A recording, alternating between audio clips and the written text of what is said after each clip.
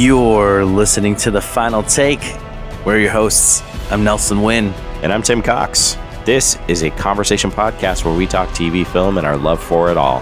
This episode, we review the latest episode of Hawkeye and Spider-Man No Way Home. Warning, this episode contains major spoilers. If you haven't watched Hawkeye or Spider-Man No Way Home, stop this podcast now. And immediately get yourself to the theater and in front of Disney Plus. You've been both warned and encouraged at the same time. Yes, you have. Okay. I'm going to say this. These are actually technically holiday movies. They are. And they've done a great job of timing this out. Yeah, I'm gonna say there's Hawkeye has been, takes place during the Christmas season, so we get a lot of Christmas on Hawkeye. But we did get a little Christmas in Spider-Man No Way Home when the scene where Spider-Man's facing off with Doctor Strange, a little bit of holiday jingles going in there. Yeah, it counts. I agree. It counts. Is now a Christmas movie. Yep, that's true.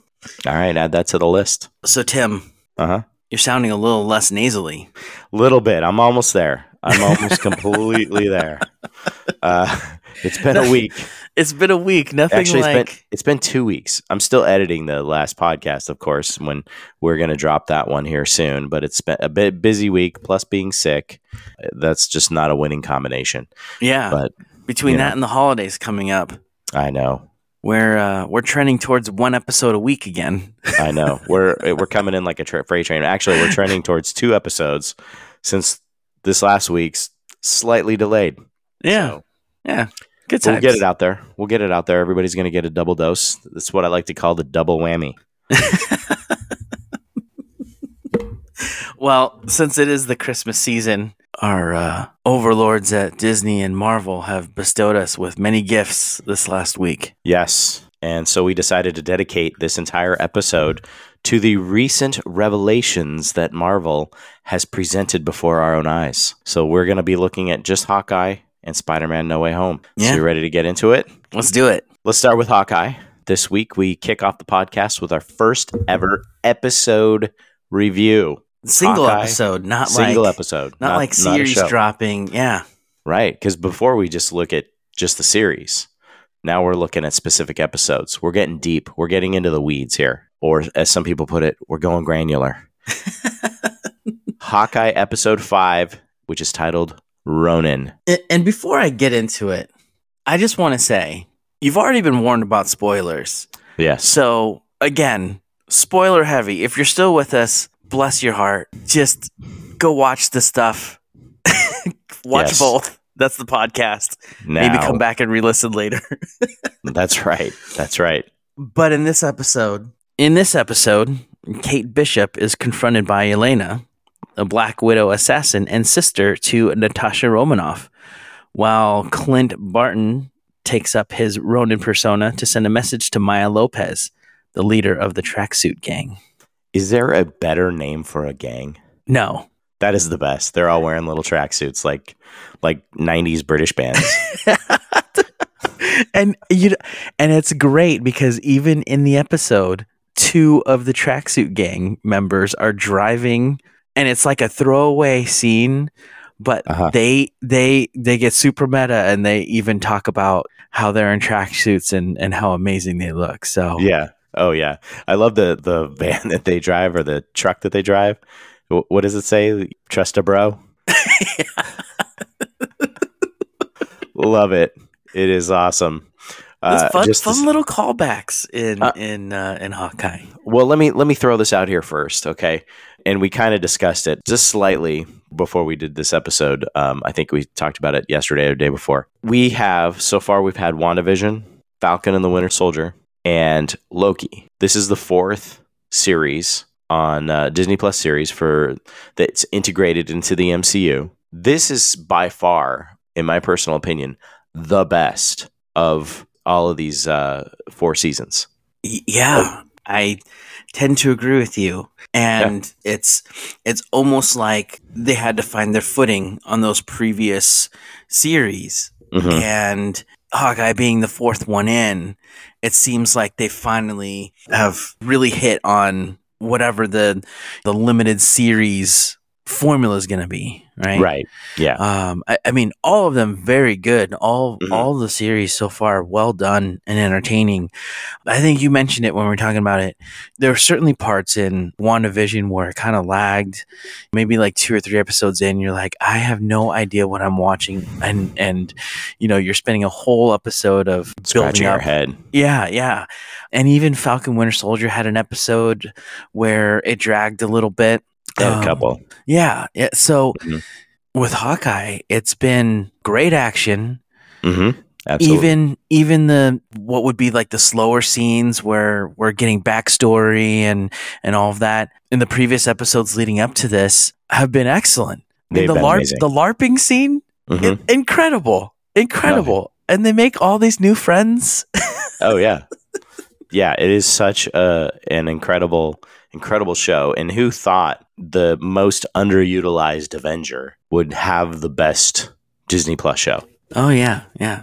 So it's pretty exciting. This episode was incredible. Of course, we saw the return of Yelena. So she comes in and confronts Kate Bishop, reveals that she's going to kill Clint. Yeah. And just to step back a second, she made her first appearance in the previous episode Right. in a Very brief. pretty good fight scene at the end of it. Yeah. It was Clint and Kate on the top of rooftop fighting Maya, and Mhm. then this masked figure dressed in all black shows up. You kind of see that she's got the little Black Widow gauntlet, shocker bracelet thing on, Yes. but you can't kind of tell at first. Mhm. And I think kind of throughout the fight, it gets kind of more and more revealed. And then they unmask her, and lo and behold, it's Yelena. Right. And that seemed like a huge revelation in that episode, Right. where it's like, oh my gosh, it's all linking together. It's incredible. Yeah. And then this episode decided to say, hold my beer. Absolutely. Absolutely. And it started with her blip. Yes, You want to know something? Bring me the blips. Bring me the blip stories. I mean, I agree. Disney Plus stories from the blip. Here it is. This is your next show. And the fact that they showed what it was like going through the blip was incredible. I know. I loved it. As soon as I said, "Oh, she just blipped," she came back. So the blip happened in 2018. So technically, 5 years later is 2023. So they're actually in the future. So would this be sci-fi? You kind of have to lump superheroes in with sci-fi, right? Yeah, I guess so. I mean, I guess, it's all genres. Oh, they went to space. Speaking of, they went to space. They It is did. Sci-fi. All right. Sci-fi, you throw in Asgard, so you got fantasy. Yeah, I'm gonna say the blip stories are fantastic, and everybody just blew away like little dust, and then they all came back, starting with Spider-Man: Far From Home. They showed people coming back, and they're just kind of getting closer and closer to the experiences of people blipping with Yelena's story. And, the very brief prologue to this episode. I was really loving that. Yeah. 100%. And you know what, the thought just popped in my head, random tangent. Mm-hmm. At the end of Infinity War, Uh-huh. you're in New York, in the car with Nick Fury, Mm-hmm. and he sees a helicopter crash into a building. Mm-hmm. Those poor pilots were blipped away, and when they re-blipped, they just blipped in midair. That's true. That's an interesting concept there, because some people were in, you got pilots and planes and it's very possible that an entire plane of people blipped.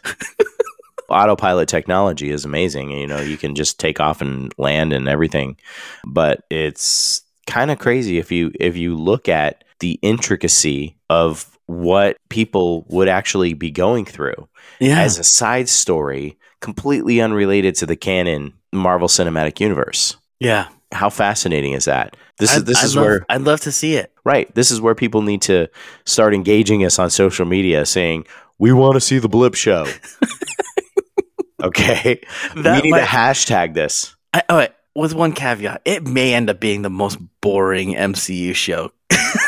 Well, it's not going to have anything. I mean, it would be more of a, It'd be kind of, I could see it as kind of a Quantum Leap type show. Each show is its own, and they just chronicle. like a blip of the week. Yeah, blip of the week. Hashtag, what's our hashtag for this? Blip of the week. Blip of the week. Bring us the blip show. The Snyderverse, they've got a good one, but you know. Hashtag we want more blips. Yeah, we want more blips. Or we need to be polite. More blips, please. Yeah, more blips, please. More blips, please. All right. Not easy to say either. No, it's not. Okay, so you know we can call the show. You know we can call the show. Okay. Blip. That's it. I was thinking Tales from the Blip. That's even better. Come on. Tales from the Blip. That's right. We got a little sideways. Well, you know, that's all right. That's what the show's all about. It's TV, film, entertainment, comedy. What else we got? So episode 5 of Hawkeye. Yes, episode 5 of Hawkeye. So let's move on from the blip, and we'll save our blip stories for later. We've got Kate Bishop and Elena have their little show off. That was a fun little exchange It for was. what may be 2 future team members on like the Young Avengers or something. Oh, yeah. That was a fun little introduction for the both of them. Right. Over ramen? Mm-hmm. No, mac and cheese. Over mac and cheese. That's right. Who doesn't love a box of mac and cheese? I'm not a fan. Apparently communists do too. Well, of course. I think a lot of stuff's boxed over there. Okay, so now we've got Black Widow, Assassin, meeting up face-to-face with Kate Bishop, talking about she wants to kill Clint Barton. Clint's kind of licking his wounds, mm-hmm. regathering himself after learning that he's got a Black Widow on his tail, all while trying to kind of reclaim his past, redeem his past. Yeah. Get Maya off his tail. Well, let's kind of table that. That's an interesting comment there. He obviously approaches Maya to come back to the place that they had met so they can actually, you know, come face to face, and they have a fight. Clint talks with Maya and kind of spares her life while he takes out all of her gang. And very Batman-esque, by the way. It was very Batman-esque. But we have Clint essentially says to her, you know, remember, he takes his mask off. Remember my face. This was a job. I was tipped off. In that was why he killed her father. He was tipped off by her boss, and she didn't want to believe it. And there was really no backstory on Ronin when we were introduced to Ronin in Endgame. Yeah. Okay. There was a hint that Clint was off the reservation, just taking out the blip on every criminal in the world. Mm-hmm. That's right. And then we get to see him just decimate the Yakuza. Right. And then he's back to being Hawkeye again. Yes. And that was kind of it. Okay, so this is kind of this I had a thought here. Remember the film Memento? Yes. Which is kind of going forward and backward at the same time. Christopher Nolan, come on, man. Yeah, of course. Christopher Nolan. He's our genius. Resident genius. I saw Memento in the theater. I know. It was amazing. Okay, so we're going forward with this story, but the whole story of Ronin seems to be going backward in the same manner. Yeah. As we're going forward, we're also learning more and more about the whole Ronin persona. Yeah. So we knew we know he's Ronin. We're kind of finding out a little bit of what he did. Now who he's worked for. Mm-hmm.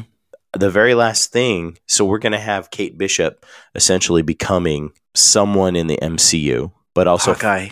Becoming Hawkeye 2.0. Right. And then also finding out that Hawkeye is Ronin because of XYZ by the end of that. That's my prediction. Yeah. That's what it seems like it's leading toward, because there's just a little bit of exposition.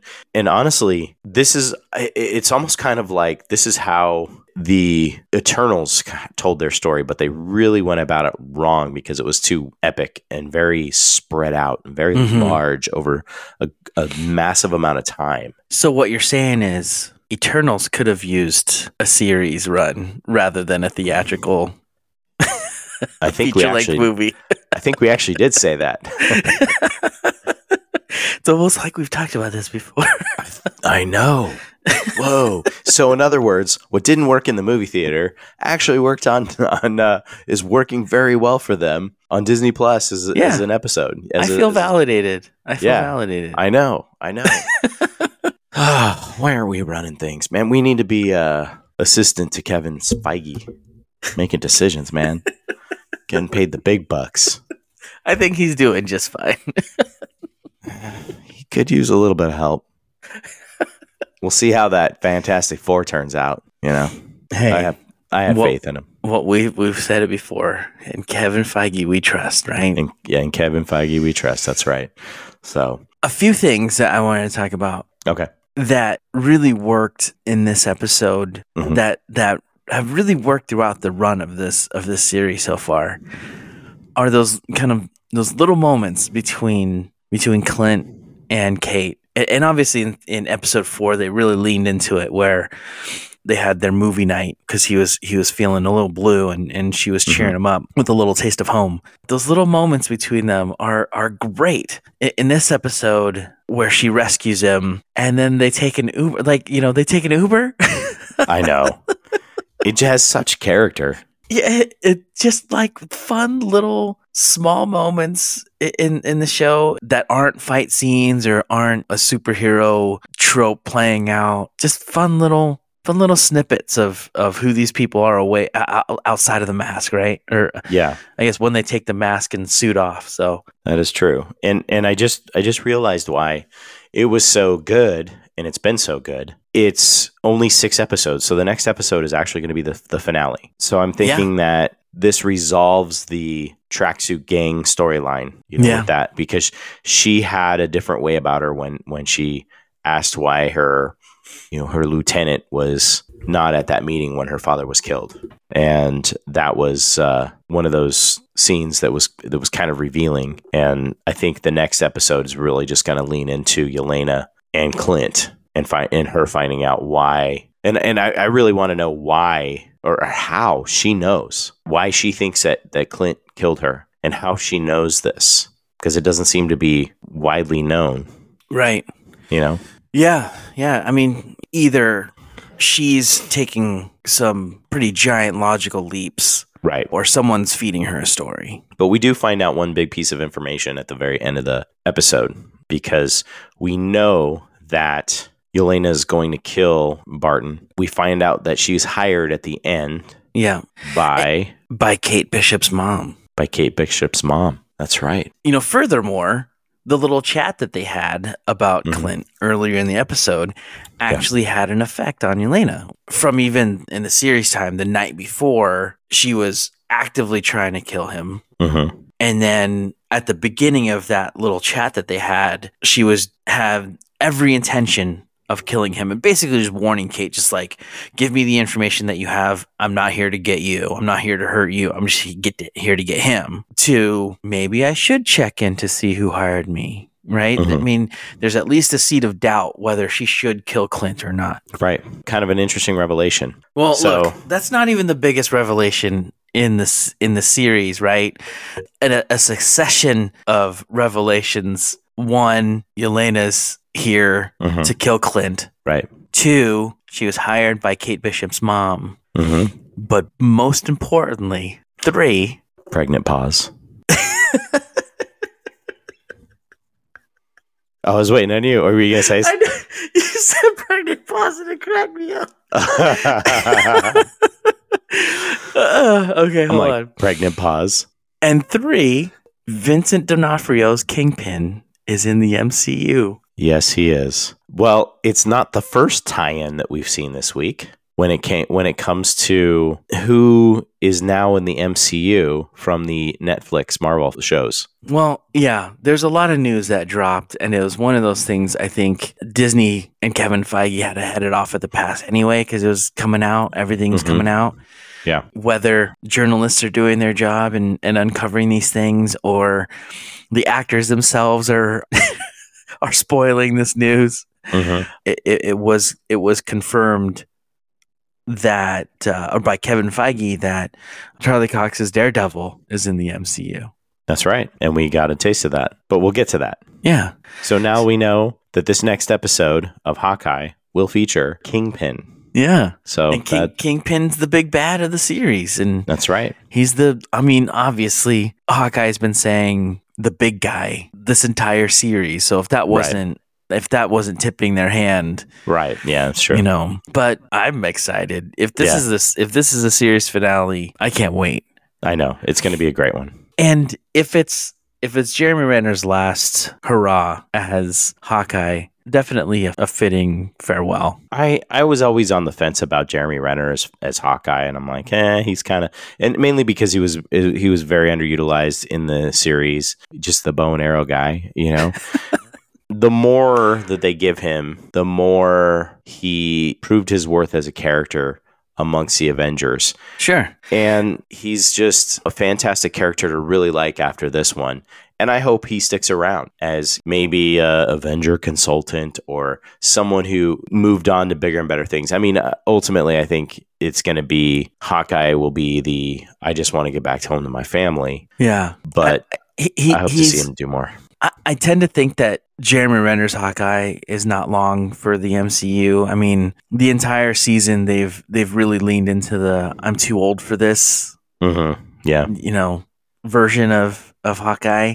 Yeah. And he's already retired a few times. Another thing that I wanted to mention, you brought it up with Hawkeye kind of throughout his run in the MCU. There was a throwaway joke in Avengers Age of Ultron that I think kind of foretells the version of Hawkeye that we're seeing in the series, was that Quicksilver was talking smack with him in the middle of the Battle of Sokovia. And at one point he speeds off and Hawkeye has his bow and arrow cocked. He's like, I could shoot you and no one would know. And it was just like a funny little throwaway line. I don't recall Hawkeye having that much personality really before that. Yeah, and he wasn't a very well-developed character to begin with. And I think he really gained a lot more depth because he wasn't in Infinity War. He was, did his thing with his house arrest and, like Ant-Man did and took his medicine and that was that. But with the Ronin thing, I think that really kind of boosted his visibility amongst the viewers, the audience, being this Ronin character. What's this all about? And gave him such a mysterious persona. And what's behind all that? What's the backstory?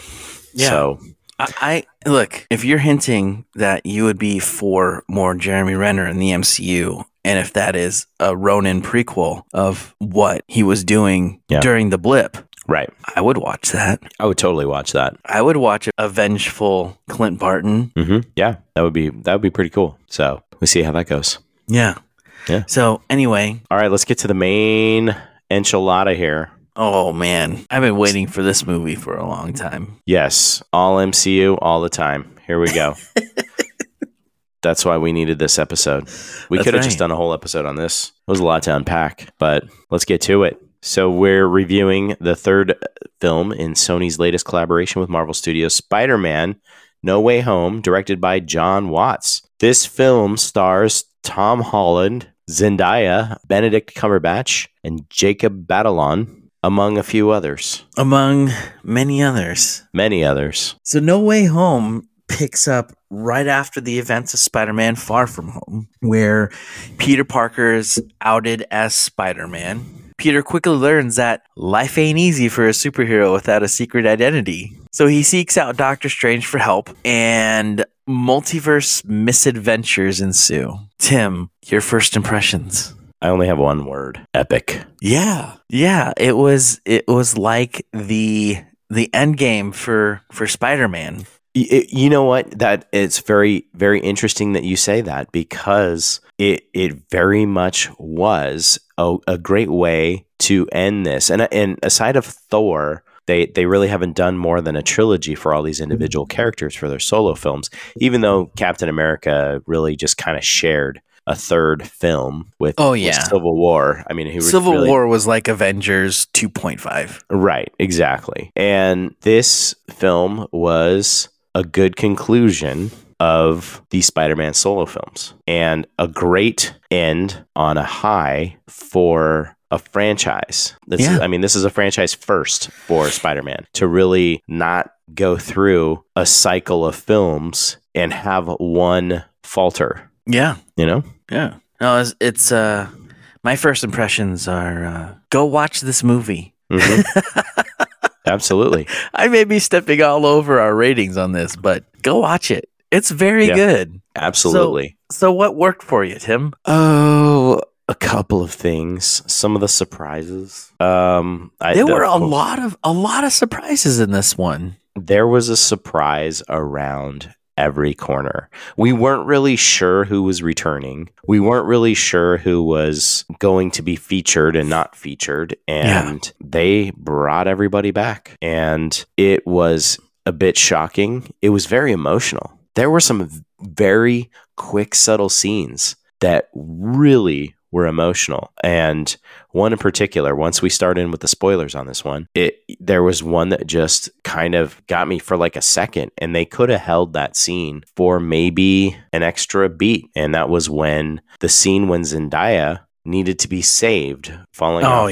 That was in particular a scene from another film that just was kind of a redemption scene. Yeah. So to speak. No, I'll say that Marvel Studios, better than just about anything else, they do their callbacks, man. They're kind of subtle hints, little Easter eggs kind of planted throughout the movies. Yeah. And then callbacks to past films that you got to go back and rewatch because of how significant like certain moments or certain beats or certain scenes were. Right. And that rescue that you're talking about is one that like it was almost how they redeemed the Dark World, if you think about it. Yeah, that's true. That is definitely true. So what do you think? What worked for you? The everything, the whole of all of it. Okay. From beginning to end, it was like a runaway train. It was. The action sequences were incredible. Mm-hmm. The interplay between all the past and present Spidey people, like Spidey characters, the actors that were in previous iterations of the franchise, all of those characters interacting, playing in the sandbox that is the MCU.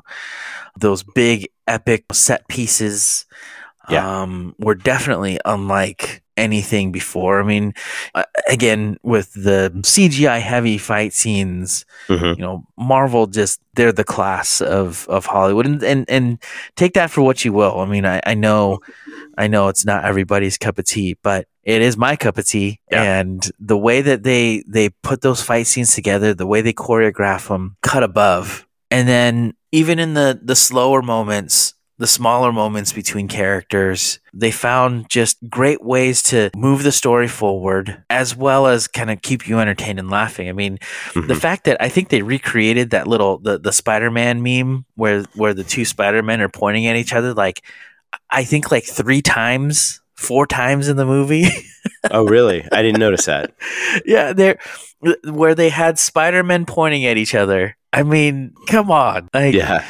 I mean, I really enjoyed myself, and I think you mentioned it before. There are definitely times where there was like the callbacks to was it Infinity War or Endgame? It was Infinity War where Cap appears in the subway. I mean that was like a chills moment, right? Yeah. And there were many of those in this movie where they revealed Doc Ock, and you knew he was in it from the trailer. Right. So that wasn't a surprise, but just like seeing him rise out of the smoke and then you see the goblin grenade roll up. That was chills. Yeah. I mean, it was so good. I was very entertained. Very much so. So what didn't work for you? Nothing. I'm going to have to agree with that. Okay.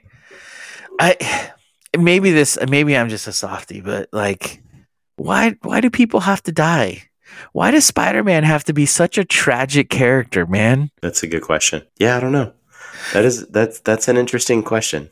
I'm kind of curious, though. They did leave a lot of questions for me when people went back to their universes. And so since you've already talked about recreating the the Spider-Man meme where they're all pointing at each other. We pretty much revealed the spoilers. Oh yeah, Andrew Garfield and Tobey Maguire come back. I mean those were long rumored. Yes, especially when it was confirmed that Alfred Molina was reprising Dr. Octopus, and that what's his name that plays Green Goblin? Willem Dafoe. God, how could I forget that? Yeah, we had Jamie Foxx, as menacing as ever. I mean, once they confirmed the casting of the villains that were going to be appearing and hinting at the possible Sinister Six again, you knew there was the likelihood of seeing previous versions of Spider-Man. Especially, we've been primed by Spider-Man Into the Spider-Verse, right? Right. Yeah. I think that film could have been a catalyst for this. As Absolutely. far as let's try to that get film this was a going. catalyst for this entire phase of the MCU. Yeah. That the multiverse can work. Let's talk some really quick, great scenes since everything worked. And we didn't really want to skip anything. Let's talk some just really quick. What are your top 3 scenes in this film? It's like choosing your favorite child, right? There are many favorite scenes. How about we just go? I go one, you go one. Okay, so go. The first one that immediately comes to mind is when all 3 Spider-Men are in the lab fixing the devices that are supposed to cure their villains. It was just a fun scene, seeing them play off each other, seeing them share war stories. They recreated the Spider-Man meme at one point where they're all pointing at each other, right? In a movie that is highly CGI and features a number of fight scenes and masked, suited people punching each other, those little scenes are so fun.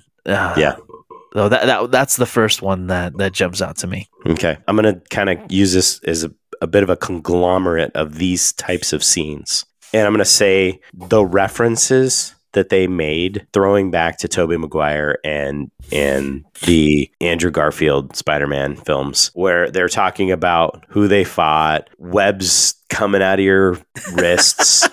But that was a choice. That was a choice by Sam Raimi. That was a choice. And that was pretty controversial. And putting it out there and talking about it made it even that much more amazing. And speaking of amazing, the insecurity of Andrew Garfield's Spider-Man, because he was in Spider-Man the Amazing 3. Spider-Man. Spider-Man 3.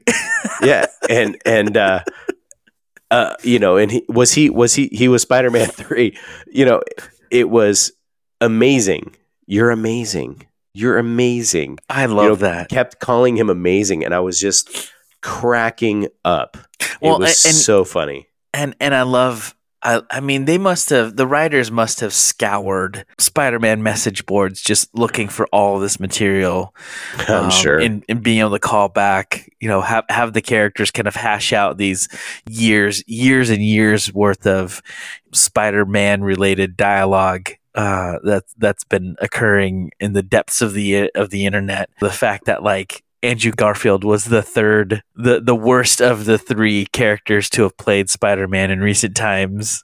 Right. And then, how his version of Spider-Man hasn't really fought anybody. Right. I thought that was great. I thought it was really awesome. I actually kind of liked him as Spider-Man. I thought he was a good choice, looking in retrospect, even though Amazing Spider-Man 2 was a train wreck. I actually did like Andrew Garfield's Spider-Man a lot more than I did Tobey Maguire's. Yeah, I did too. And it wasn't the actor. It was the studio that failed him. Yeah, that is 100% correct.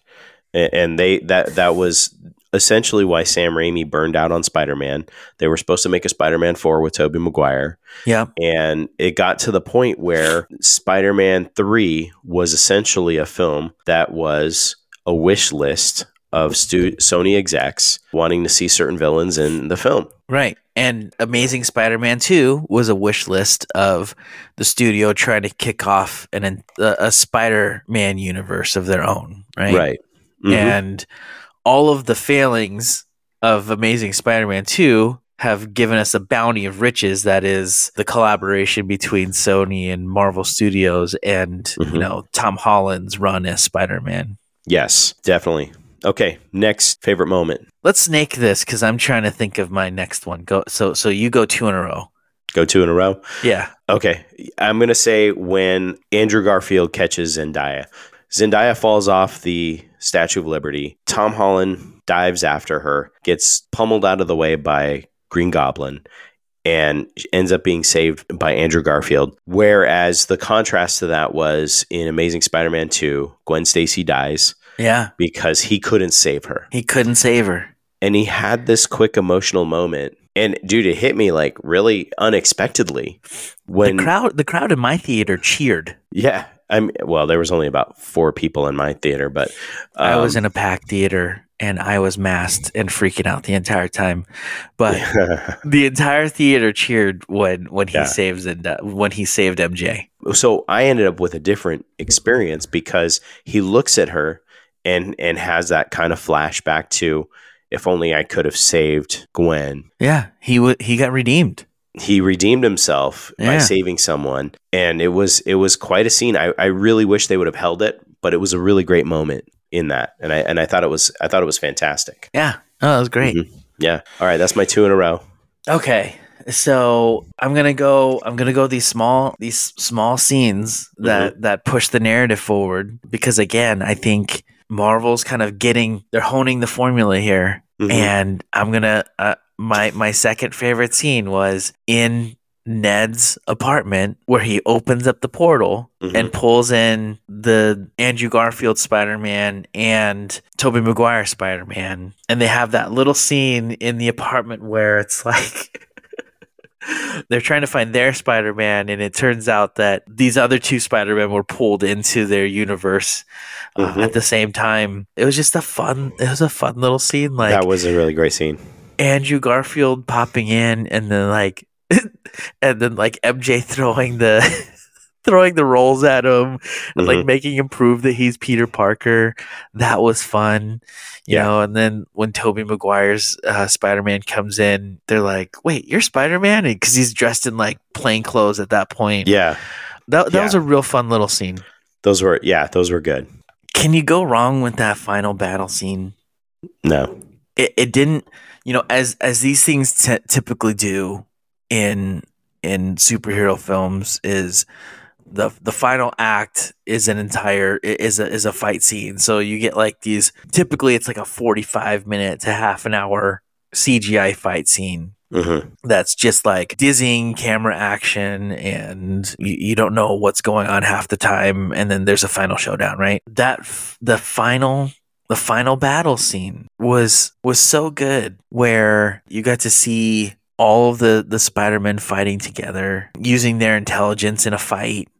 Mm-hmm. Right? Things going right, things going wrong, surprises, villains flipping to heroes or helping out the heroes, and back and forth. And I mean, it was a really good fight scene. It didn't feel overly long. I'm sure it was probably like a half-hour runtime. Yeah. But it didn't feel that way. Right. And then like you got all those redemptions, all those callbacks to, prior films. Mm-hmm. I mean, bravo. Right. Bravo to the entire team over there at Sony and Marvel Studios. An incredible job. I agree. That was a fantastic ending. Here's a small little scene that was of note. A little piece of dialogue between Electro and the Andrew Garfield Spider-Man when Electro was returned to normal. Yep. And they're having the conversation. Hey, you were a good guy, all that kind of stuff. And Jamie Foxx essentially says to him, kind of disappointed you weren't black. Like, maybe there's a black Spider-Man out there. And I was like, and there is. They made a nod to Miles Morales right there. Yes. Yeah. So good. Let me ask you this. Would you say the Tobey Maguire Spider-Man and the Amazing Spider-Man franchises are now canon with the MCU? Yes. They're bringing them in. But they can because of the multiverse, right? And again, credit to Sony. Since the beginning of this partnership with Marvel, they've been able to have their cake and eat it too. Yeah. Right. They've been able to further their license of the Spider-Man IP, while at the same time using the juggernaut that is Disney and Marvel Studios to raise the profile of their own series, right? Right. And then in this film, I mean, how many callbacks, how many retcons were there? How many just holes in stories, like plot holes that they either acknowledged, like, yeah, we get it. It was silly, or they found a clever way to close that loop. You know what I mean? Like the whole thing with Electro where he's like, yeah, man, the vat of eels. Like, because he has the silliest origin story, and like how him and Marco Two are like, references there. Yeah, we gotta really watch out about falling into stuff, right? Yeah, exactly. Got to watch where you fall. It was so hilarious, to throw those references in there. So, but before we conclude, let's talk those end credit scenes. Oh boy. Let me throw this in here. Okay. I now know what Danny Rojas does in the off season. Football is life. Until the off season when you go home and you're a bartender. That's right. You don't have a job. You're a Mexican football player playing in England. When you go home, you got to make some ends meet. You got to pay the bills. Maybe he owns that resort. That's true. And that's true. Like Cocktail, he's tending bar because it's just fun. Yeah, that's true. Or back in Mexico, he bought a bar. Yeah, there you go. So there you have it. So that particular scene, we have Tom Hardy's Venom. Yeah, he was the sixth person. He rounded out the Sinister Six. That's right. And it picks up from the end credit scene from Venom, Let There Be Carnage. Right. Where he's decided to go on the run, go to Mexico, just unplug. And in that end credit scene, he lays down on his bed and is transported into another universe. And in it, he turns on the TV and he sees the news of Spider-Man being outed, or Peter Parker being outed as a Spider-Man, right? That was a huge deal because it's like, oh my gosh, Venom's now in the MCU. Tom Hardy's Venom's in the MCU. Right. I remember texting you that after I watched that, and I was like, oh my gosh, this is huge. Mm-hmm. And then I was kind of waiting the entire movie for him. Yeah. You know what? I wasn't actually waiting for him the entire film. I didn't think that there would be a place for him. But they mention him. They mention Venom, right? Because Tobey Maguire's Spider-Man mentions that he fought an alien from space, right? Yes. And then I almost thought that, like, when they did that little callback, I was like, are we going to see Venom just like Deus Ex Machina this thing? Yeah. I didn't think that Tom Hardy's Venom was going to show up. Yeah. Actually, I completely forgot that he was even there. Yeah. And I forgot about that scene. And of course, it was great to kind of revisit that. I was like, oh yeah, he was there the whole time. Yeah. Yeah. And then of course he gets beamed back. Right. So he's in the mid-credit scene, and he's in the bar with Danny Rojas, who's his bartender, who's trying to fill him in on all the happenings in that universe. And then he's just blipped away. Mm-hmm. But then he leaves a little piece of himself. Right. The bit of symbiote is left behind. So the question, a couple questions came up when I saw that scene. So the whole premise of this entire movie was anyone that knew Peter Parker was pulled into the MCU universe, right? Mm-hmm. How does Tom Hardy's Venom, who's based out of San Francisco, know who Peter Parker is in his universe? That's a good question. I have no idea.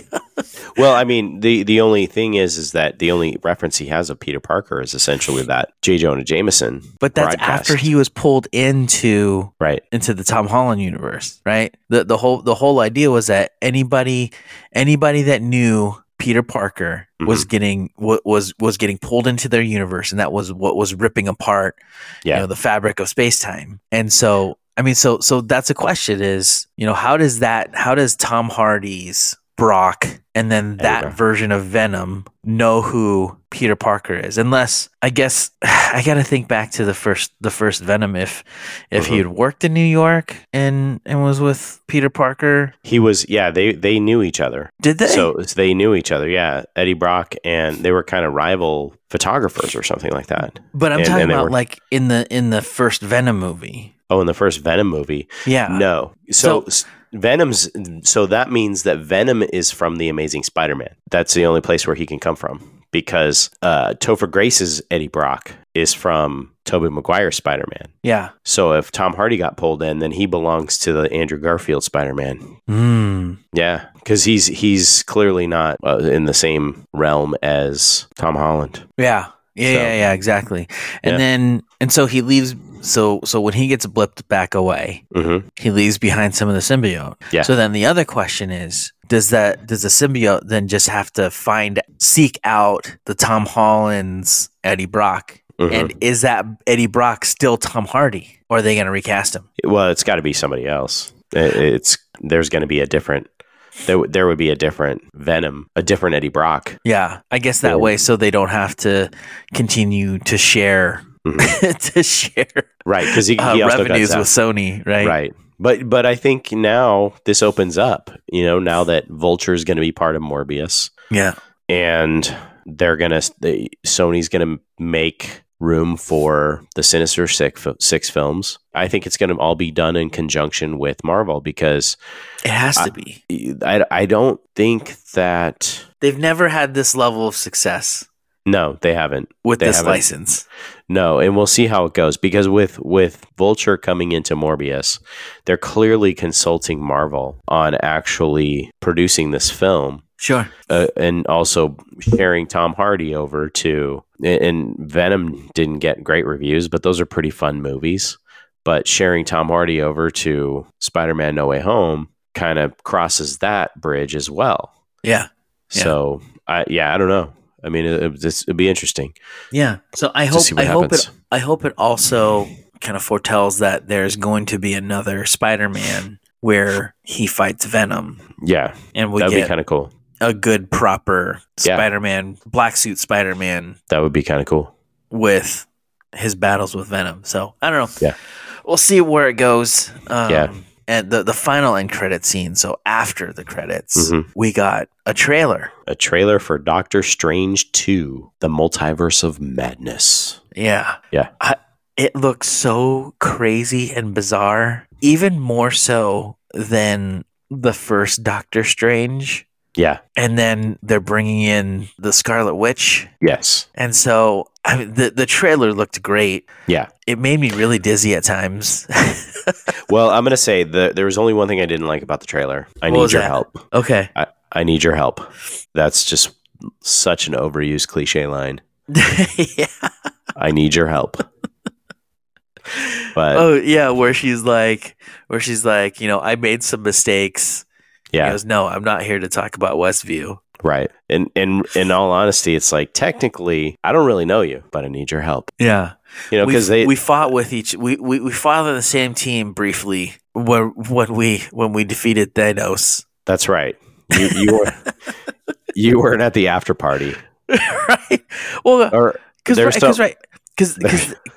they weren't they didn't fight alongside each other in Infinity War. Right. Because she was in Wakanda with Team Cap. Right. And he was on Titan with Team Iron Man. Right. And then he got blipped?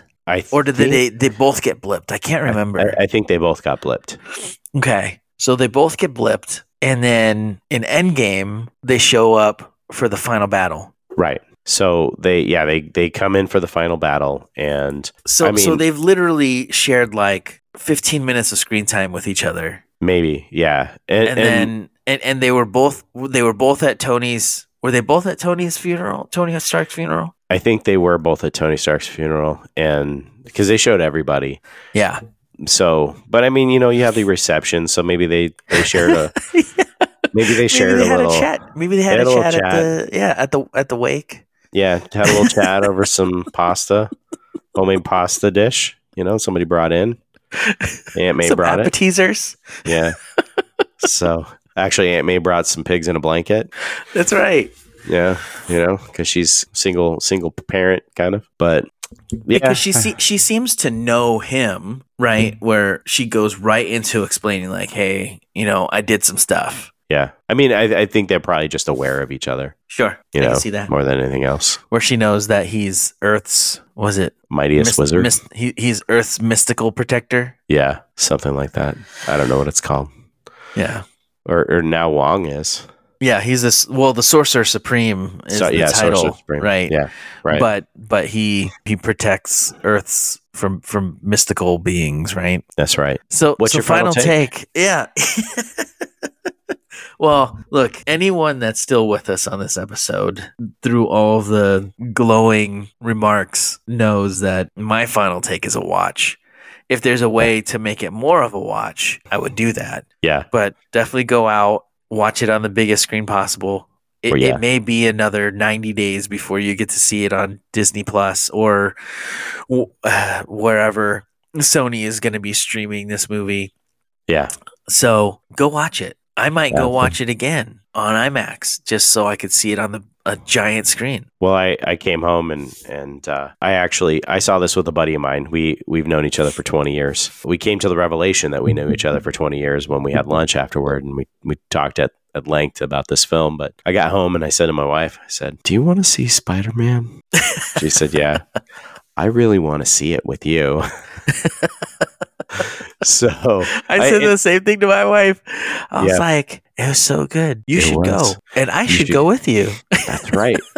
Well, of course, they're both probably gonna say, "Hey, we need to have our girls' day because we've let you guys watch millions of movies together." I think that's coming. We still owe them. So. We do.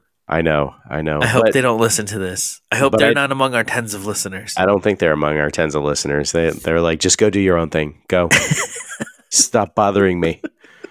I don't want to hear about your podcast. Stop bothering me. No, but I said to her, I really want to see this with you. Because it was actually spoiled. I got this was spoiled for me. So I knew it was going to happen. However, I would like to experience this with you and see what your impressions were. But my buddy was exciting. He got so antsy in his seat. Yeah. But despite the fact that I knew what was coming, it was still so exciting. My heart started racing. Yeah. And it was incredible. For me, it's a definite watch. Yeah. For all the red flags of, is this movie going to be overstuffed, to the end result, which was a fantastic movie, a watch from both of us. Someone asked me a question at lunch. So I had lunch with my buddy afterward, and the waiter actually asked us, we had mentioned that we'd gone to see Spider-Man, and he asked if it was better than Endgame. What would you say? No, Endgame was so good. It was epic. And I would say, I think it's on a par, and as far as the Spider-Man version, I mean, we led this with, it's the Spider-Man version of Endgame. It is the Spider-Man version which of Endgame. It was. So it's like it's looking for the scope, but not the scale. Right. And, I'm going to say top 3 solo films. Sure. Of it's the top solo film. Easily. Shang-Chi is good. And I'm going to cheat and say Thor Ragnarok and Black Panther are probably tied for 3rd. Yeah. So a discussion for another day. That's right. Maybe a future episode. That's right. Rank them. Rack them and stack them. Maybe if we're still around during the next Avengers movie, we'll break that out as a special episode. Man, we need to have an episode about, is there going to be another Avengers movie, and when is that going to be, and who's going to be in it? Speculation. Look, Disney's got shareholder value to find, and there's nothing better than a tentpole that is going to sell tickets and merchandise and drive people into the park. So that's right.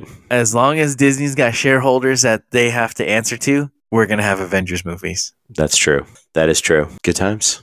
All right. Tim, do you have a haiku review for us? I do. Yes. Of course I have a haiku All right, review. let's hear it. I want to hear it. Okay. Everyone knows him. Peter Parker. 1, 2, 3. There is no way home. Boom. Mic drop. That was kind of sad because that is really the theme behind that is there is no way home for him now, after the ending of that film where the spell was cast. No one knows who he is. Yeah. There's no way home for him. And yet resetting back to humble beginnings as your friendly neighborhood Spider-Man. That's right. Who may possibly be battling Venom in a future film. I hope. I'm crossing my fingers, man. Yeah, they are setting it up for some new, and the fact that they cast somebody that's so young and looks young and can kind of hold on to that for about another 10 years, they could do another trilogy. Well, right. I mean, this was the end of his run as teenage Spider-Man.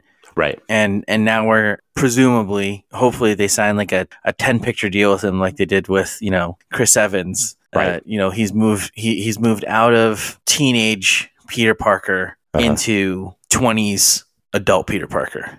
And I do understand that they probably want to groom him to be the leader of the Avengers. Sure. And that's going to be his role moving forward. They spent a good part of the second of Far From Home basically talking about that. Yeah, essentially. And that is our final take. If you enjoyed the show, please subscribe, like, and give us 5 stars and a glowing review so our podcast can reach more people and we can tell our wives seeing Spider-Man No Way Home a second time is still for research purposes. Thanks again to Tyler Hobbs, the Space Ranger, for the original music. Check out Space Ranger exclusively on Spotify. Email us if you have questions, comments, concerns, anecdotes at thefinaltakepod@gmail.com.